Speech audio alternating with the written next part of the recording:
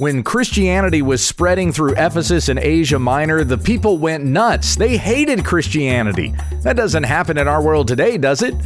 Oh, you know it does, and it will continue to when we understand the text.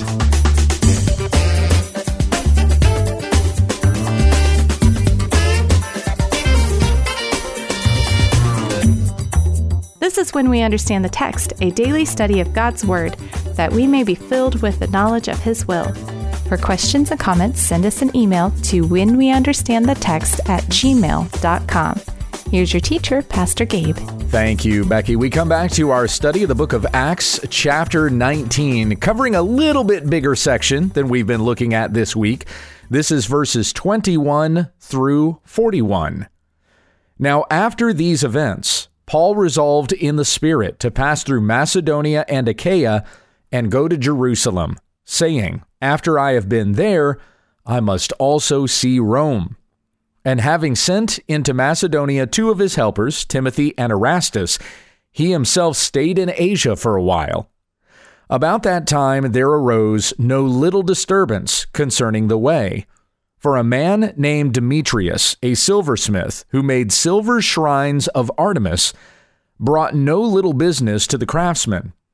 These he gathered together with the workmen in similar trades and said, "Men, you know that from this business we have our wealth, and you see and hear that not only in Ephesus, but in almost all of Asia, this Paul has persuaded and turned away a great many people, saying that gods made with hands are not gods. And there is danger not only that this trade of ours may come into disrepute, but also that the temple of the great goddess Artemis may be counted as nothing, and that she may even be deposed from her magnificence, she whom all Asia and the world worship." When they heard this, they were enraged and were crying out, "Great is Artemis of the Ephesians!" So the city was filled with the confusion, and they rushed together into the theater, dragging with them Gaius and Aristarchus, Macedonians who were Paul's companions in travel. But when Paul wished to go in among the crowd, the disciples would not let him. And even some of the Asiarchs, who were friends of his, sent to him and were urging him not to venture into the theater. Now some cried out one thing and some another, for the assembly was in confusion, and most of them did not know why they had come together. Some of the crowd prompted Alexander, whom the Jews had put forward, and Alexander, motioning with his hand, wanted to make a defense to the crowd. But when they recognized that he was a Jew, for about 2 hours they all cried out with one voice, "Great is Artemis of the Ephesians! Great is Artemis of the Ephesians!" And when the town clerk had quieted the crowd, he said, "Men of Ephesus, who is there who does not know that the city of the Ephesians is temple keeper of the great Artemis and of the sacred stone that fell from the sky? Seeing then that these things cannot be denied, you ought to be quiet and do nothing rash. For you have brought these men here who are neither sacrilegious nor blasphemers of our goddess. If therefore Demetrius and the craftsmen with him have a complaint against anyone, the courts are open, and there are proconsuls. Let them bring charges against one another. But if you seek anything further, it shall be settled in the regular assembly. For we really are in danger of being charged with rioting today, since there is no cause that we can give to justify this commotion." And when he had said these things, he dismissed the assembly.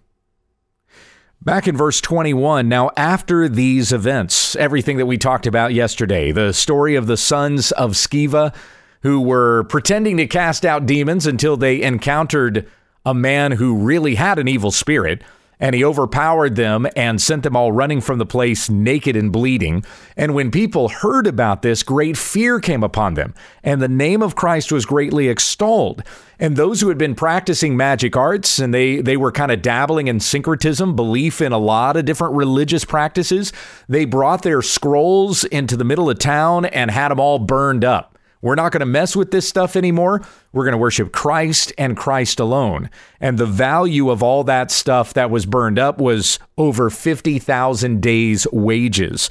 So the word of the Lord continued to increase and prevail mightily. That's where we ended yesterday in verse 20.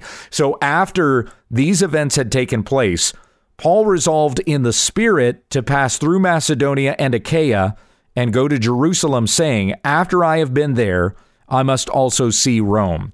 Now, the fact that Paul resolved in the Spirit to do this, that's significant because there's been other occasions that we've read about in Acts where Paul wanted to go somewhere, but the Spirit prevented him from going there. And so here he knows this is what the Spirit wants him to do, to go through Macedonia and Achaia and go to Jerusalem and ultimately get to Rome. Now, that is what happens. So the Spirit is revealing to Paul, here's where you're headed next. That is where he goes next, but not necessarily the manner in which he would have thought of a better way to get there than the way the Spirit ultimately gets him there. Paul gets to Rome not by traveling his own way, but because he's arrested and he's transferred there as a prisoner. So probably not the way Paul would have done it, but still by the Spirit of God to the glory of God. Verse 22, and having sent into Macedonia 2 of his helpers, Timothy and Erastus, he himself stayed in Asia for a while. So now he's in Ephesus without Timothy or Erastus. We get to verse 23. About that time, there arose no little disturbance concerning the way, capital W. This is the way Christianity was described. I think I mentioned this way back at the start of the book of Acts. But the word Christian only comes up 3 times in the entire Bible. It's twice in Acts and once by the Apostle Peter.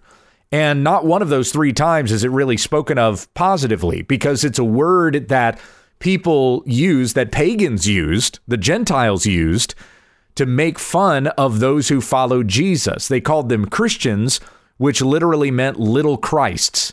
You guys following around this carpenter of Nazareth. So they would mockingly refer to them as Christians. And so when you have the writers of the New Testament referring to Christianity, they don't call it Christianity. They called it the faith or the way, as it's described here. So when Christianity is being discussed, even by these pagan guys, these idol makers and worshipers, they are the writer of Acts, who is Luke, nevertheless refers to Christianity as the way. Verse 24, for a man named Demetrius, a silversmith who made silver shrines of Artemis, brought no little business to the craftsmen. They're all kind of gathered talking about the fact that Christianity's costing them business. That's really the nature of this discussion. Now, the fact that he made shrines, silver shrines of Artemis, this was probably not statues of Artemis. It was actually replicas of the temple. That's what he was making. Replicas of the temple of Artemis, because it was their greatest landmark. It was one of the, we refer to it today as one of the 7 wonders of the ancient world. Just this massive temple with numerous columns, and it sat up high on this hill. You could see it from everywhere in Ephesus. You could see it before you even got to Ephesus. There would be sailors that would be coming into port, and you could see the temple of Artemis as you're coming into Ephesus. So just like you might go to Washington, D.C., and you can buy little replicas of the Lincoln Memorial or something like that, or you go to New York City and you can get replicas of the Statue of Liberty. That's what Demetrius did. He made replicas of the Temple of Artemis. People would come to Ephesus to see the temple. If you went to Ephesus, you had to go see the temple. Just like if you go to St. Louis, you got to go see the arch, right?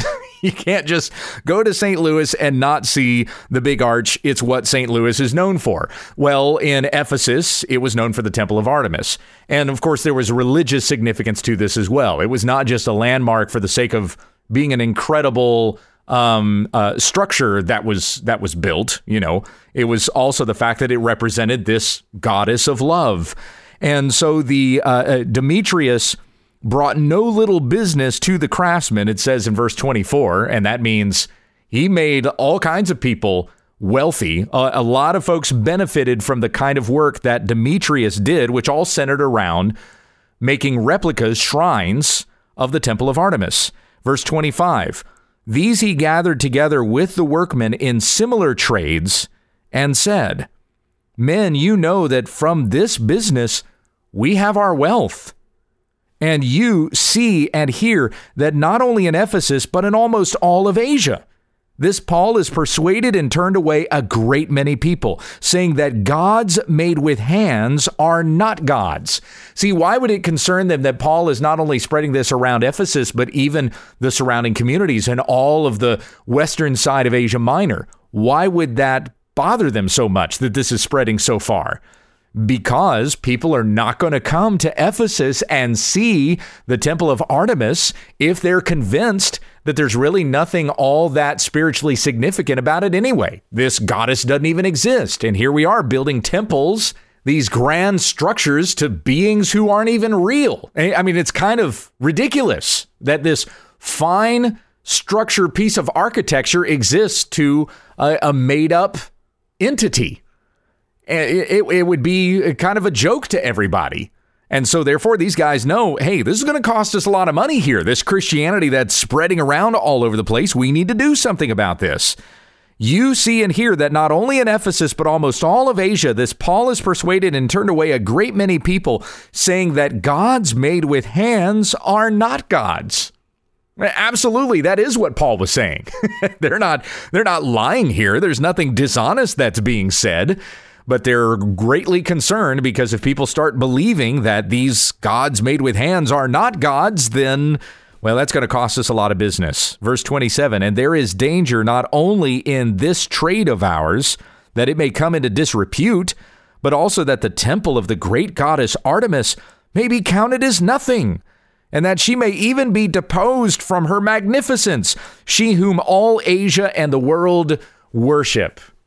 Now, see, the funny thing about that is if Artemis really was this great goddess, if she really was this powerful being in the heavens, then there isn't any way that she would be deposed of her magnificence. She could just demonstrate her magnificence. Who are these puny little human beings and what it is that they're doing? But because she is not a real goddess at all, then she has no magnificence to demonstrate. Consider Isaiah 44, where the prophet talks about the folly of idolatry. All who fashion idols are nothing, and the things they delight in do not profit. Their witnesses neither see nor know, that they may be put to shame. Who fashions a god or casts an idol that is profitable for nothing? Behold, all his companions shall be put to shame, and the craftsmen are only human.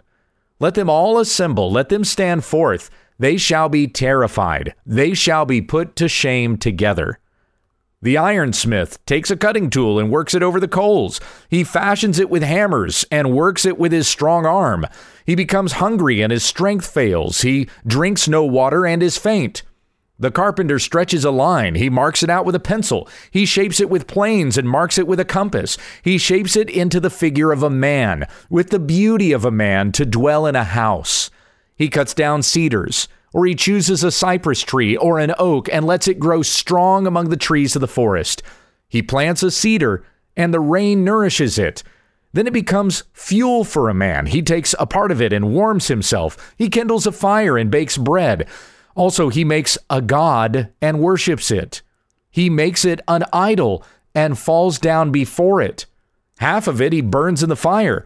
Over the half he eats meat. He roasts it and is satisfied. Also, he warms himself and says, "Aha, I am warm. I have seen the fire." And the rest of it he makes into a god, his idol, and falls down to it and worships it. He prays to it and says, "Deliver me, for you are my God." They know not, nor do they discern, for he has shut their eyes so that they cannot see, and their hearts so that they cannot understand. No one considers, nor is there knowledge or discernment to say, half of it I burned in the fire, I also baked bread on its coals, I roasted meat and have eaten, and shall I make the rest of it into an abomination? Shall I fall down before a block of wood? He feeds on ashes. A deluded heart has led him astray, and he cannot deliver himself or say, "Is there not a lie in my right hand?" In 2 Thessalonians 2, verse 11, it says, God sends the unrighteous a strong delusion, so that they may believe what is false, in order that all may be condemned who did not believe the truth, but had pleasure in unrighteousness. See, this is about more than just worshiping an idol. They've fashioned a god into their own making because that god, or in this case goddess, permits them to do the unrighteousness that they want to do. They don't worship the true God because their heart is darkened and they have suppressed the truth with unrighteousness. They would rather have their sin. So that's why they worship what they fashion with their own mind and hands rather than worshiping the true God who has fashioned them. We go on here into Acts 19, verse 28. When they heard this, they were enraged and were crying out, "Great is Artemis of the Ephesians," this faction of men that has been gathered here now, concerned about this faith that the Apostle Paul has been spreading. So in verse 29, so the city was filled with confusion, and they rushed together into the theater, dragging with them Gaius and Aristarchus, Macedonians who were Paul's companions in travel. Okay, so picture something in Ephesus here. There is this strait that is called the Arcadian Way. It's this straight street, and it comes right from the port. The ships would come in, they would dock, the merchants would come out, and they would line this street that's referred to as the Arcadian Way. You can look up pictures of it. It's beautiful. The ruins are still there. Gorgeous. If there's anywhere in ancient Rome, Greece, that I would love to visit, it would be Ephesus. I would love to go to Ephesus. So anyway, the Arcadian Way is where the merchants would line up, and right at the end of the way is the theater. It's a little bit elevated, so if you were in the theater, you could see down onto the Arcadian Way, or if you were on the way, you could look up into the theater. So these guys are gathered there in the theater, where the busiest section of Ephesus is. And as they start causing a commotion, the people who are gathered down on the Arcadian Way, they're hearing this, they're seeing the small group that's there, so they start rushing into the theater. They want to know what all the commotion is about. That theater, the way that it's built, it amplifies sound. So the sound is coming out of the theater and even over the hustle and bustle that's going on along the Arcadian Way. So people, as they're hearing this, they start filing into the theater, and they're all filled with confusion because they don't really know what's going on. Nobody knows what this is about. They just started shouting, "Great is Artemis of the Ephesians." Hey, something is going on. Let's go see what's happening. So they even brought with them a couple of Paul's disciples, the disciples who were with Paul. Verse 30, but when Paul wished to go in among the crowd, the disciples would not let him. They could see this was quickly escalating into something hostile. And so it says in verse 31, even some of the Asiarchs, these guys were part of a Roman cult group. So they're not believers, they're not Christians, but even some of them were friends of Paul's and sent to him and were urging him not to venture into the theater. So they're going, hey, this does not look good for you Christians. I think it'd be better for you to stay out of there. That's kind of what they were saying to Paul. Now, some cried out one thing and some another, for the assembly was in confusion, and most of them did not know why they had come together. Some of the crowd prompted Alexander, whom the Jews had put forward, and Alexander, motioning with his hand, wanted to make a defense to the crowd, but they recognized that he was a Jew. For about 2 hours, they all cried out with one voice, "Great is Artemis of the Ephesians." And they kept saying this over and over again to try to suppress whatever it was the Jews wanted to say or whatever it was the Christians wanted to say. And you've seen this in real life. You've seen it happen online, where somebody from, the LGBTQ group will want to say something like, men have a uterus, men have a uterus, men have a uterus. And they'll repeat that over and over again, overpowering or attempting to suppress anybody who would want to say otherwise. One of the Planned Parenthood groups online, I can't remember if this is Facebook or Twitter, it's probably both, will say something like, abortion is healthcare, abortion is healthcare, abortion is healthcare. And they'll repeat that over and over and over again. They'll post it over and over in succession as though repeating it is going to make it true. But the point in this is we're going to continue to repeat our lies until people get it. And we're not going to let anyone else say otherwise. And that's what's going on here in Ephesus. We're not going to let anyone speak who is not for Artemis of the Ephesians. And when the town clerk had quieted the crowd, he said, this is verse 35 now, "Men of Ephesus, who is there who does not know that the city of Ephesus is the temple keeper of the great Artemis? and of the sacred stone that fell from the sky. That's obviously a reference to a meteor of some kind. Somebody saw it fall, it landed nearby, they unearthed the thing and probably worshiped that too. Verse 36, seeing then that these things cannot be denied, you ought to be quiet and do nothing rash. For you have brought these men here who are neither sacrilegious nor blasphemers of our goddess. If therefore Demetrius the craftsman and the craftsmen with him have a complaint against anyone, the courts are open, and there are proconsuls. Let them bring charges against one another. But if you seek anything further, it shall be settled in the regular assembly. For we really are in danger of being charged with rioting today, since there is no cause that we can give to justify this commotion. And when he had said these things, he dismissed the assembly. It's really difficult for me not to make a connection to this, between this and stuff going on in our world today. I mean, people are on the verge of rioting every day and over the most ridiculous things in the world. But it's because they don't want to have their sin challenged, their hatred of God exposed. They want to continue to live in the darkness, following after the sensuality of their flesh. And they don't want a light shown on the fact that what they are doing is worthy of the judgment of God. But that is what will come upon a person if they continue in their sin and their licentiousness. We must shine a light on it. This is Paul, in his letter to the Ephesians, in Ephesians chapter 5, have nothing to do with the fruitless works of darkness, but rather expose them, so that what will be exposed by the light will be clearly seen, so that a person will be convicted over their sin, they will realize their need for a Savior, and they will turn to Christ. And according to Romans chapter 3, we use the law to do that. A person thinks that they're right in their own eyes. It says that in Proverbs multiple times. Every man thinks he is right in his own eyes. So you show him that he is not. You use the law of God to expose his sin. You have broken God's perfect law. Nobody's perfect. God is, and what you deserve for sinning, rebellion, spitting in the face of the Creator who made you, what you deserve for this is destruction. You deserve to be destroyed. But God has sent a Savior to die for your sins. No matter what you have done, Christ will cleanse you of all unrighteousness.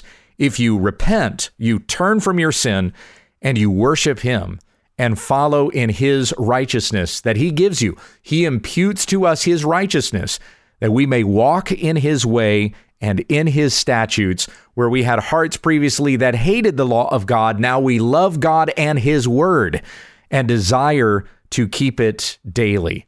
This all by the washing of the water with the word.